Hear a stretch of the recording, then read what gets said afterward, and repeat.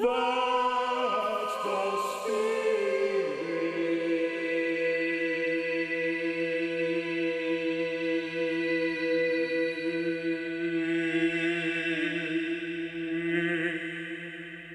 Good afternoon, Professor Peter Lynham. How's it going? Good afternoon. How are you? I'm good. I'm kind of looking forward to a bit of a day off tomorrow, which is quite nice. Yes, that's right. I hope you're going to go out and watch some parades somewhere. Are you going to get up early and go to a dawn service? Most certainly not, but there's a nice little quiet event at Grey Lynn, which has a sort of a touching sense of kind of tragedy about it, as old soldiers walk about 100 metres down the road, and then various local MPs and would-be's give long and somewhat dull addresses. Yes. But there's a sort of bizarre traditional New Zealand flavour about it that I find intriguing. This afternoon, we're not talking about Anzac Day. We're going to talk about something slightly different. We're talking about the Mormon Church. Yes, this is a very interesting topic because some reporting has gone on internationally, which has revealed that the Latter-day Saints, who kept their finances totally secret for half a century or more, in fact have enormous caches of wealth stacked away and invested in various places. Don't they have to publish them in New Zealand if they're like a registered charity, so there's at least some transparency? In New Zealand, yes, there's some obligation, but the tricky aspect about this is that you can't altogether be sure that you're seeing the whole of their tithing and their other income coming in and going out, because it could be hidden in different funds, etc., etc. You're saying the church hides some of its money? Oh, well, I think they have very good reason to hide it, because we are talking of very, very large sums of money. I mean, you're not joking. I've got in my hand a report from the Salt Lake Tribune that said that $37.8 billion was invested by the Mormon Church in the US alone in its stock portfolio a few years ago. But it's recently just been fined $5 million for obscuring the size of its investment. A gigantic sum, because the fact is that they're doing this in a secret way on the stock exchange, investing in all sorts of things. And, we're talking, aren't they saying $100 billion now that the church has dashed away in one place or another? But the New Zealand story is particularly interesting because Murray Jones, an English reporter who's was sort of stuck in New Zealand during COVID, set out for Business Desk to do some hunting around and seeing what he could find about what's going on in the Mormon funds, shall we say? Yeah. And he found that exactly this is evident in New Zealand cash accounts as well. Not that the Mormon Church in New Zealand brings in a lot of money, because relatively to other churches, it's a bunch of impoverished members. Because most Latter-day Saints in New Zealand are either Māori or Pacifica, who don't have the highest incomes, of course. But it's the article that Murray Jones's pen said that it comes in at number 4 in Aotearoa in terms of annual revenue. Right. $113 million in 2020. Yes, because of this tremendous insistence upon tithing. And you see, only if you tithe and produce evidence that you have tithed and you're a good upstanding citizen are you allowed into the temple. And so the latest policy, the huge new temple going up in Manukau, and the further temple announced to be built in Wellington, in a way keep the funds coming in. Because if you want to go into that temple and to baptize your dead ancestors, which is what many Mormons love to do, or if you want to go into the celestial room and be in connection with the divine, you're going to have to give 10% of your money, even if you can ill afford it, to the church So what was that figure you said that they had in New Zealand? 113 million. 113 million. 113 million annually. So what do they do with the money? Exactly. I mean, Well, Peter, this is another from one of the articles. It says on top of the 10% tithe of their gross income, the average Mormon volunteer contributes 37 hours a week to the church. So it's not just on money top of their day job. Yeah, it's not just money from their pockets, but it's time. Yeah. This is a phenomenal amount of unpaid labour that goes into the church as well. I find it hard to believe how people could actually have any free time. Perhaps they don't have any free time. And this, in a way, keeps Mormons loyal and might explain why Jacinda got out, because she needed to have time to be political. And she needed a cup of coffee at the very least. I mean, back to what they do with their money, Peter. Yes, Obviously, there's some shifty share trading going on in the US, but locally, what would they be doing? So locally, building projects, I guess, is the major thing, because the very standard Mormon chapels that you see up and down the country, they were originally built in a huge campaign of free labour where people donated labour, many of them Americans who came over here to build those chapels.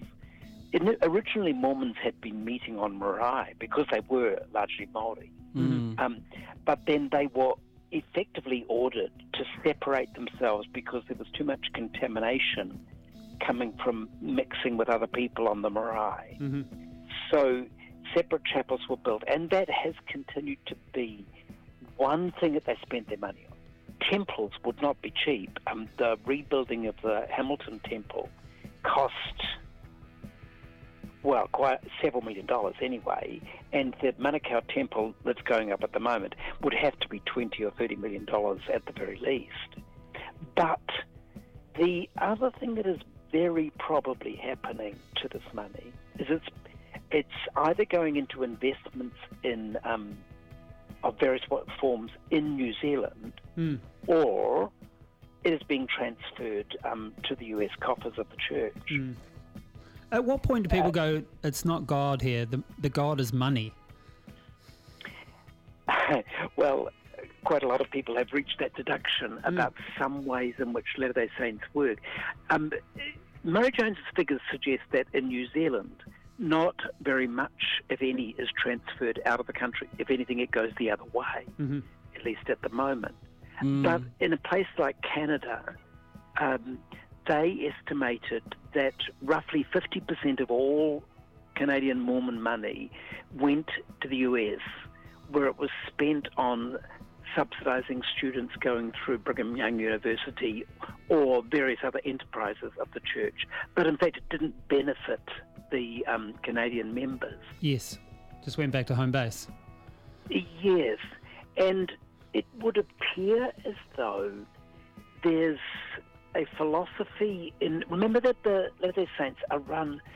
It's effectively a lay church. There are no ordained people other than these... you become an elder at a very young age, but elder doesn't give you any salary. Yes. You do a voluntary effort of coming out to do your missionary service for 18 months. And thereafter, most of what you do in the church is unpaid except for expenses. And this would mean that altogether the church, what did you say, if you calculated the amount that comes through there, is a massive effort to try to recruit people, and hence the door knocking. Yeah. But we do know from Mormon statistics that Mormon recruiting, at least in New Zealand, has tailed off to virtually nothing at the moment. In fact, they probably lose more people than they gain. Except you can never be lost from the Mormons because you've been baptized. You're an eternal member. You can't unbecome a member unless you're excommunicated, and that's rare because they're always hopeful you will come back. Is it possible to get baptized by another church and cancel out a Mormon baptizing? No, they don't do that. They don't notice that. Okay. So there are various naughty Mormons who do this and transfer out to another denomination, but you're still a Mormon unless you're excommunicated, and that kind of requires a nod from the very top of the church for it to happen. Okay. So it's not that. And so in some ways, Mormonism is out to create a very comfortable form of religion where lay people who are probably, many of them financiers or business managers or whatever. And so they do a lot of voluntary service for the church, and I bet that they're governed by the same logic of their companies that preserve your assets, preserve it for a rainy day. And so the Wikipedia article on the LDS suggests that probably massive stacking up is being done against the theory that bad times are coming, and you need to be ready for these bad times.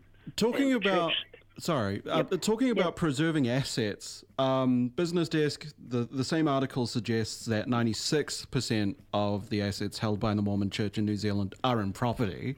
So that's interesting to mention. But also in the other article, it's talking about how some of the high members within the church globally often come to New Zealand to stay at some of these multi-million-dollar apartments that the Mormon Church owns as well. Yes, and this aspect was very, very interesting and surprising to me, because I've met quite a number of those people at various times because I've been doing research and wanted their assistance.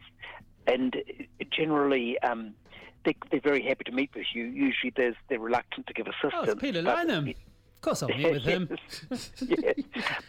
But I had thought they were all coming voluntarily. Yes. At their own expense.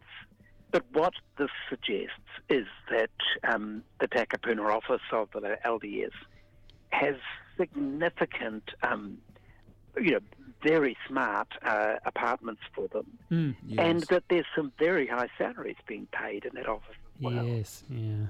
Goodness me. That's quite curious. I mean, the church pays an average hourly earning rate of $59.47. I don't know what that comes up to, but my God, it sounds better than the salary that I get anywhere else. Yes. Well, you could go off and apply to get one of their jobs, but you might find it a bit dull. Oh, yeah. Well, I guess you got to pay 10% of your income to the church. They always get you. There is that, unfortunately. Yes, yeah. So, the whole thing works out into a great big puzzle. What on earth is this all about? And I think it has to go down to a kind of international super caution, which is reflected in the sorts of people who are the senior members of the presidency of the church. Because the first presidency, as it's called, and the upper echelons of the church, as I say, they're all very safe Republican, retired business people, with a very probably shrewd aspect, conservative, to how to hoard. Yes, very conservative. Yeah. Yes. Given that the church has billions of dollars in assets and, petty cash, I guess, do you reckon they could just stop asking people to tithe? Or would that go against the entire grain of everything that they're about? Oh, well, it would, but actually there is so much money there that it would easily earn sufficient to cover the expenses. Of course, yes. But there is something very fundamental about the Mormons and the tithes and the access to the temple. Because, I remember meeting with dissident Mormons in Hawaii. And this was very interesting because they had stopped.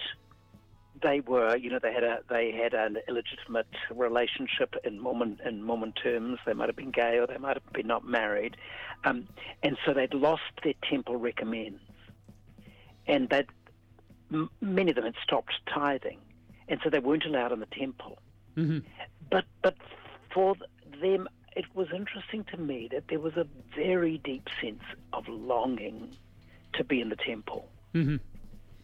And so all those rooms where you can, have a celestial marriage, where you can baptize your dead relations, and so you do huge genealogical work to work out who is in your family tree and who should you be baptized on behalf of.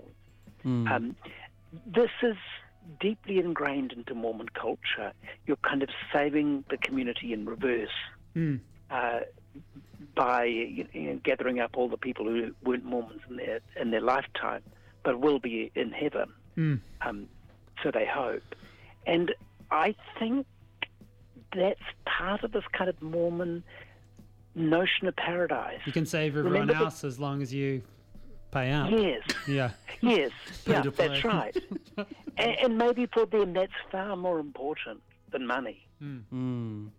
Well, Religions operate in strange ways, don't they they? certainly do. Hey, Peter Lynham, thank you so much for this week's edition of That's the Spirit. Very, I don't know, financial. Interesting. Yep, very good. All right, mate. We'll talk to you next week. Thanks, Peter. Look forward to it. Bye. of the Spirit.